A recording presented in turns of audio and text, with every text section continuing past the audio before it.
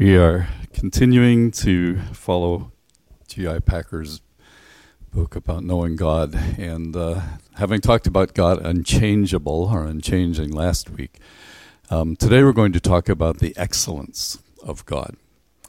Psalm 8 is a favorite of mine. O Lord, our Lord, how majestic is your name in all the earth. And as we think about that this morning, I want to just remind you of two things that are perfectly true, but need to be held in tension. They need to be held together in our minds and in our faith. It's said that Luther was talking with Erasmus and said to him, your thoughts about God are too human. And then more in our time, there was a great writer called J.I. Phillips, or J.B. Phillips, who said, your God is too small. And so what we want to talk about today is this notion that perhaps we have a God who is too small, at least in our imagination. In our construction, we have a God who's too small. And when we go to the Psalms, there's no room for that, because the Psalms are full of people who are just exalting God and declaring his greatness and his otherness and his majesty. So a little shepherd boy, while he's watching his sheep, is staring out into the night sky, and he's just he's captured by the grandeur of God. And then he holds another thing in very proper tension. He says, and what about us? What is man that you are mindful about him? The two things I want to talk about today are the greatness of God and the importance of man. Because we need to hold those two in tension so that we can live balanced, proper lives. So here is what we find in Psalm 93 that just tunes our hearts to remember that God is excellent. God is beyond anything that we can even imagine. The psalmist says, the Lord reigns. He's clothed with majesty. So you get, what kind of an image comes to mind? It is something splendid. He's clothed with majesty. Not just that he's clothed, but he's clothed with majesty. And what's majesty? It's finding the loftiest human word to talk about splendor, right? And the psalmist can't find enough words. There aren't enough words. There aren't the right words. There aren't the right vocabulary. So he just spins these images and says, the Lord reigns. Why? It's like he's clothed with majesty. The Lord has clothed and girded himself with strength. So not only is he majestic in the appearance of his grandeur, but he also is mighty. He's powerful. He's girded with strength. So girded is what is it that you bring around yourself, that you bring to bear? And the psalmist says what he brings to bear is strength. So there's this majestic being, and there's this strength that is girding around him. And he goes on, the psalmist says, indeed, the world is firmly established. It will not be moved. Now, we've just heard him say that the world's going to pass away, right? And it is going to pass away like old clothes, as we saw last week, only to be recreated, only to be redone, only to be reestablished. And the psalmist says, changeable persons that we are, here is the Lord that we serve. The Lord reigns, and the world itself will not be moved away. And he says, your throne is established from of old. You are from everlasting. Right? So how big a picture, an image of God can we get? We can never get a big enough one, but the psalmist is pushing the limits. He's stretching us to say, what is the extravagant language that I can use that will help you grasp that you need a bigger, grander, more splendid view of God? And then he's taken to creation itself. And he has this little sort of set of rhyming words here. He says, the floods have lifted up, O Lord. The floods have lifted up their voice. The floods lift up their pounding waves more than the sounds of many waters, than the mighty breakers of the sea. The Lord on high is mighty. Psalmist says, what's the loudest thing I can imagine? What is the most powerful? I know what it is. It's the sound of water. So, we live near Niagara Falls. Do you go there sometimes still? Right? If you go there, just listen to the pounding of the water coming over the falls. And watch that it never stops. It keeps tumbling over, tumbling over, tumbling over. And if you take that put the rain jacket on and go down in behind the falls, the sound of that is enormous. So the psalmist says, I don't know how to help you more than I can by just finding every image that I can get. Here's what I think about God being clothed in splendor. Here's what I think about his presence. He's always been, from everlasting, that what he has established is established. It'll never be changed because he has placed it there. And it's like, the sound of God is like the sound of incredible rushing water. The Lord reigns. And then he says, your testimonies are fully confirmed. Holiness befits your house, O Lord, forevermore. How big is your God? See, we can find ourselves kind of wobbling back into a sort of a human God like Jesus was, and that's the tension that we hold. It's proper for us to try to struggle about this. That God came and he was with us, and he was Jesus, and he was the full manifestation of the Godhead. But there is a God that we need to perceive, a God that we need to conceive of, who is enormous. And then all the more the work of his coming to be confined into the child and into the man Jesus who lived and taught us and died for our sins and all the rest. This psalmist says, though, stay for a little while on the excellence of God. Now, there's a time we hear about it in Exodus chapter 33, and Moses was a person who had a remarkable relationship with God, where he was walking with God and talking with God, so to speak. So one day Moses said to God, show me your glory.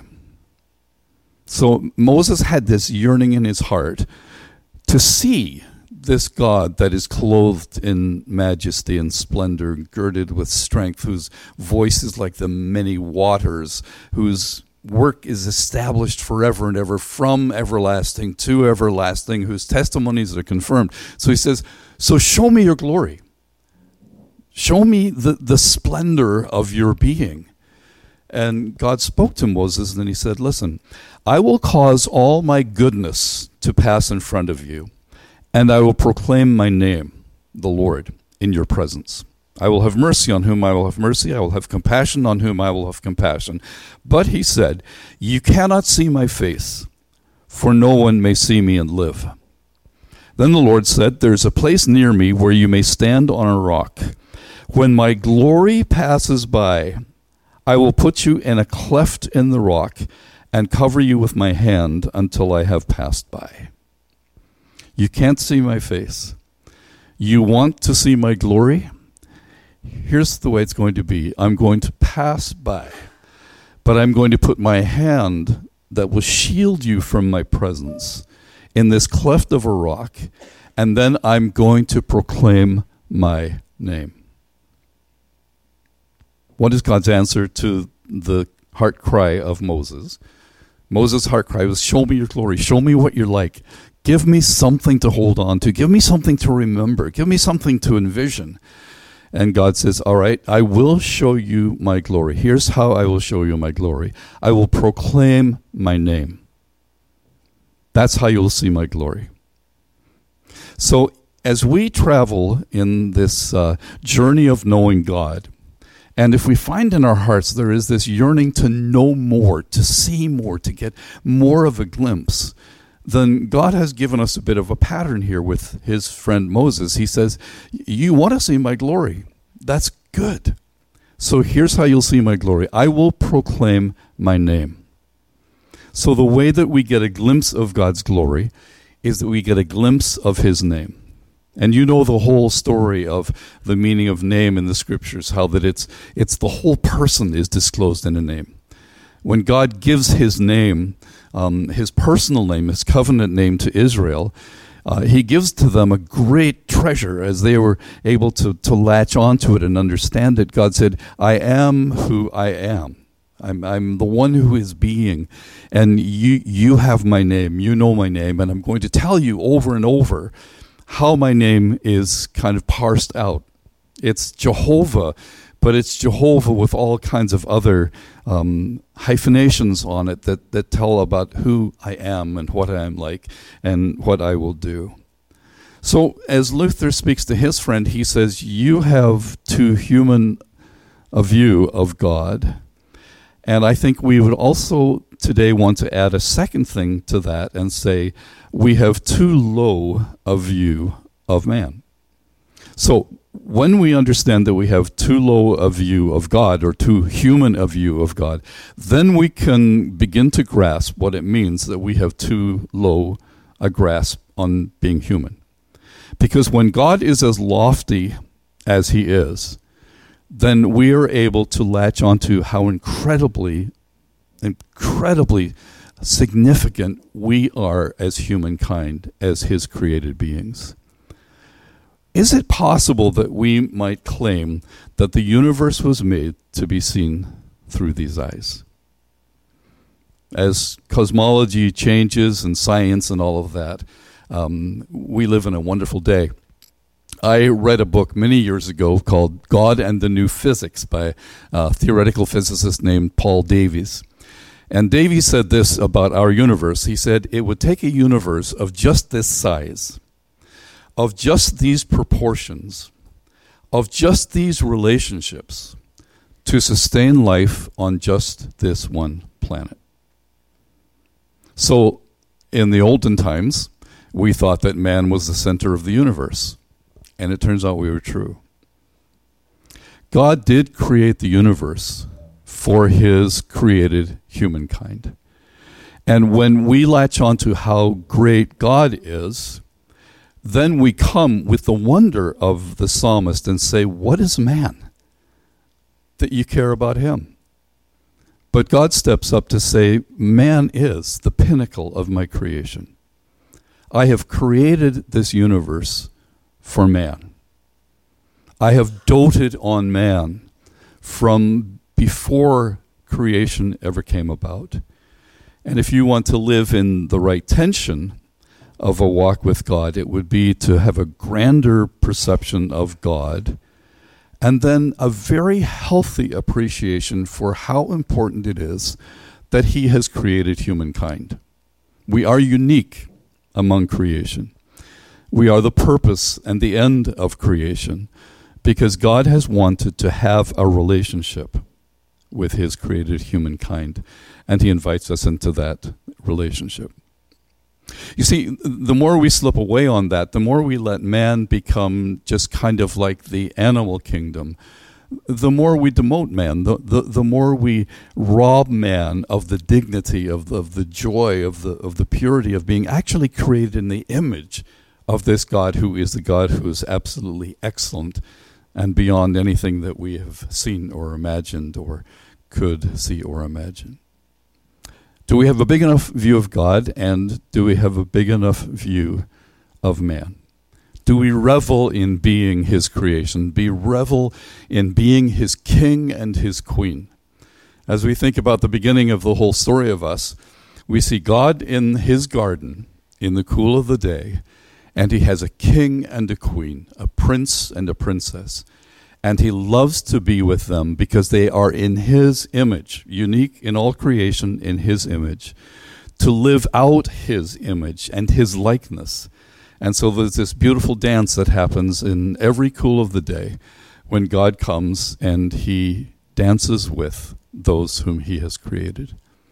Do we have a high enough view of God? The answer is clearly not. We can't conceive of him. We're left with only the limits of human language and vocabulary, but we're also created as beings with imagination, with music, with dance, with arts. And all of that is a way that God has built into us some propensity to get the grandeur of who we are, what it is we've been created to be, so that we might indeed have a look at the universe that he created and dare to say, was this made to be seen by my eyes? Have you seen creation like that lately at all? Have you just marveled that it was made to be seen by you? The reason you have this creativity is that God wanted you to see what he is like. The reason you have this imagination is that God wants you to enter into the imagination of his creative mind and ability. The reason you're musical is that God is a God of music, and he loves all of the rhythms and all of the harmonies and all of the melodies of music. If you're a math genius, it's because God loves geometry and he loves calculus, because he created all of this stuff. Not for his own amusement, but to show that he is a being of incredible grandeur, splendor, and we are like him. Don't have a God who's too small, but don't be a human who's too small. Have a God who is big enough to make all of the language of the psalmist even pale into insignificance. Be a human who's big enough to say, I was not created to be meaningless or nothing or to be thrown away. I was created in the image of God. And so is every human being on the face of the planet. Is it true that this universe was made to be seen through your eyes? Have you had an experience where in some way or another you have marveled, you've been overwhelmed by the grandeur of God? I hope this summer can be some time of that for you and for me. Go and see the beauty of nature. Go and listen to the beauty of music. Go and watch the incredible movement of dance and say, this is from God. This is what God is like. This is what God has done. I had a great experience now several years ago. There's a little village in northern Kenya called Gatab, and it's at the very top of the Rift Valley. There's a lake called Lake Turkana, which is a renowned lake. It's a saltwater lake, and there are half man, half fish that apparently inhabit the lake. I don't believe that's necessarily true, but I'll just give you the lore. And I was going with a missionary pilot up to Gatab. It's a mountain, more of a hill, but it rises up out of the Rift Valley. And it has canyons, just incredible canyons. And there are these people, the Turkana people who live there. So I flew with Chuck up the Rift Valley, and that was a marvelous experience. To be flying along the Rift Valley and seeing flamingos rise up from the ground under you, up towards the aircraft. And then Chuck was a missionary pilot for many, many years, really skilled. And he said, there's something I want to show you. So I said, well, what is it? He said, there's a herd of elephant at the end of this canyon. So we'll fly into the canyon. I want you to see it. Now, I don't know a lot about flying, but I know there is a limit about how high you can go if you're flying a single-engine Cessna.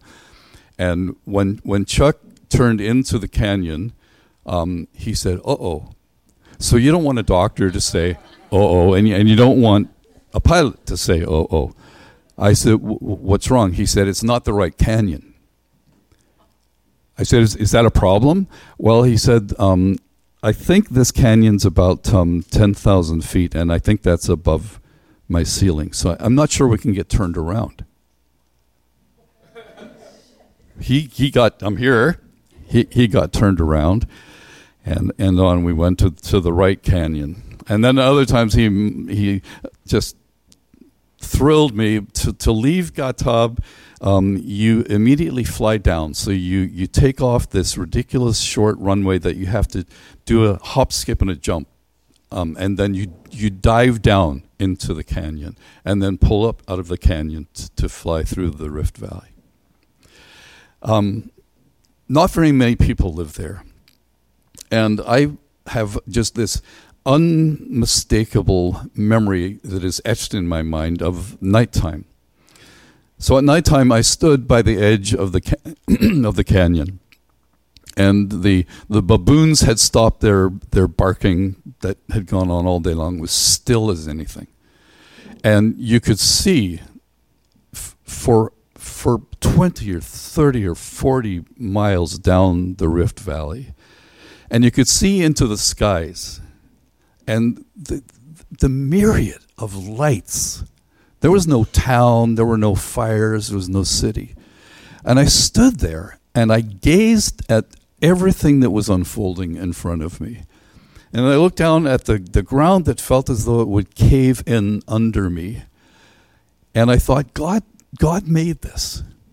I mean, it was the strongest impression I've had of the Creator, who was looking at it with me and saying, isn't this incredible? And his presence was palpable when I looked and said, "Oh Lord, our Lord, how majestic is your name. Look what you've done.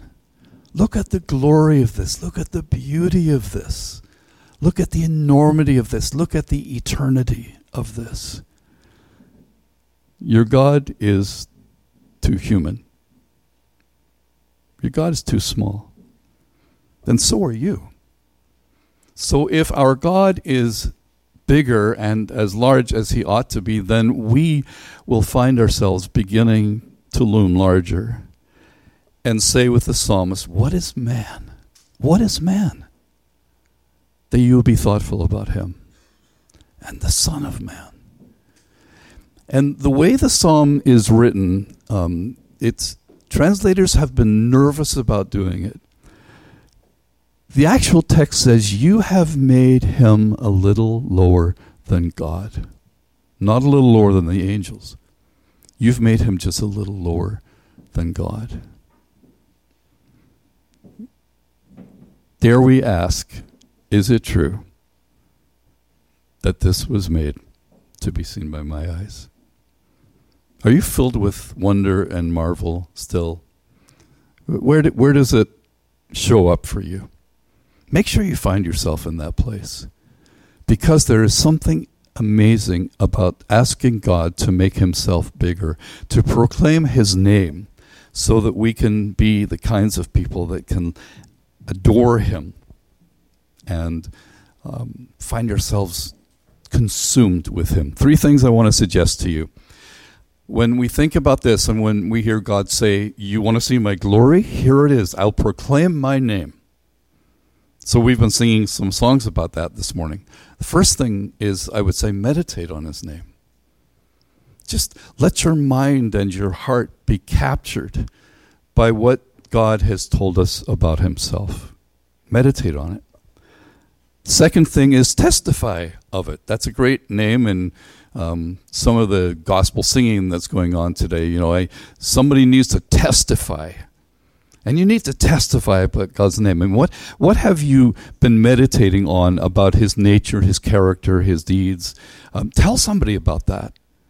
Tell them just as much as, we went to Niagara Falls and you wouldn't believe the thundering sound of the falls falling over. You say, you wouldn't believe the thundering sound of God's voice or God's works. Testify of it and then trust in it. So the psalmist again has said, so do you now dare say he's forgotten your ways, O Jacob? He will not forget your ways. And if we have a God who is too small, maybe he's too small to do what we need to be fully the humans that he has created us to be. So let him be the grand God that he is, so that you can trust in that name. Because you've been meditating on it. It's been fixing itself in your mind. You've been talking about it. And you are taking it to the bank. You're saying, this is the God. God is my stronghold. David is such a great guide for us because he talks about his feelings. He talks about his angers. He talks about his happinesses. He talks about God and how he's struggling with God or delighting in God. And there's this lovely journey of walking with the meditations of our minds and our hearts, the testimony of the truth about God, and then the trust that says, who else would I hold on to except for the one who is the one that's described in this psalm? Let's pray, shall we? Father, thank you for your grandeur, and there's no end to it in our understanding. There's no end to it in our experience. There will never be an end to it. We will never plumb the depth of you. We will never exhaust the knowledge of you. And so, Father, we pray that you will send us with delight into the depth of you, to see and to hear and to perceive. Help us, Father, to use every means of observing, of being involved in learning and journeying. And Father, help us in that light to understand how incredible it is that you've made us and that you know us and that you are giving yourself to us as our God.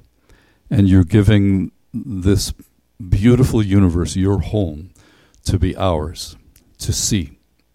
Help us to see it even in this season, we pray in Jesus' name. Amen.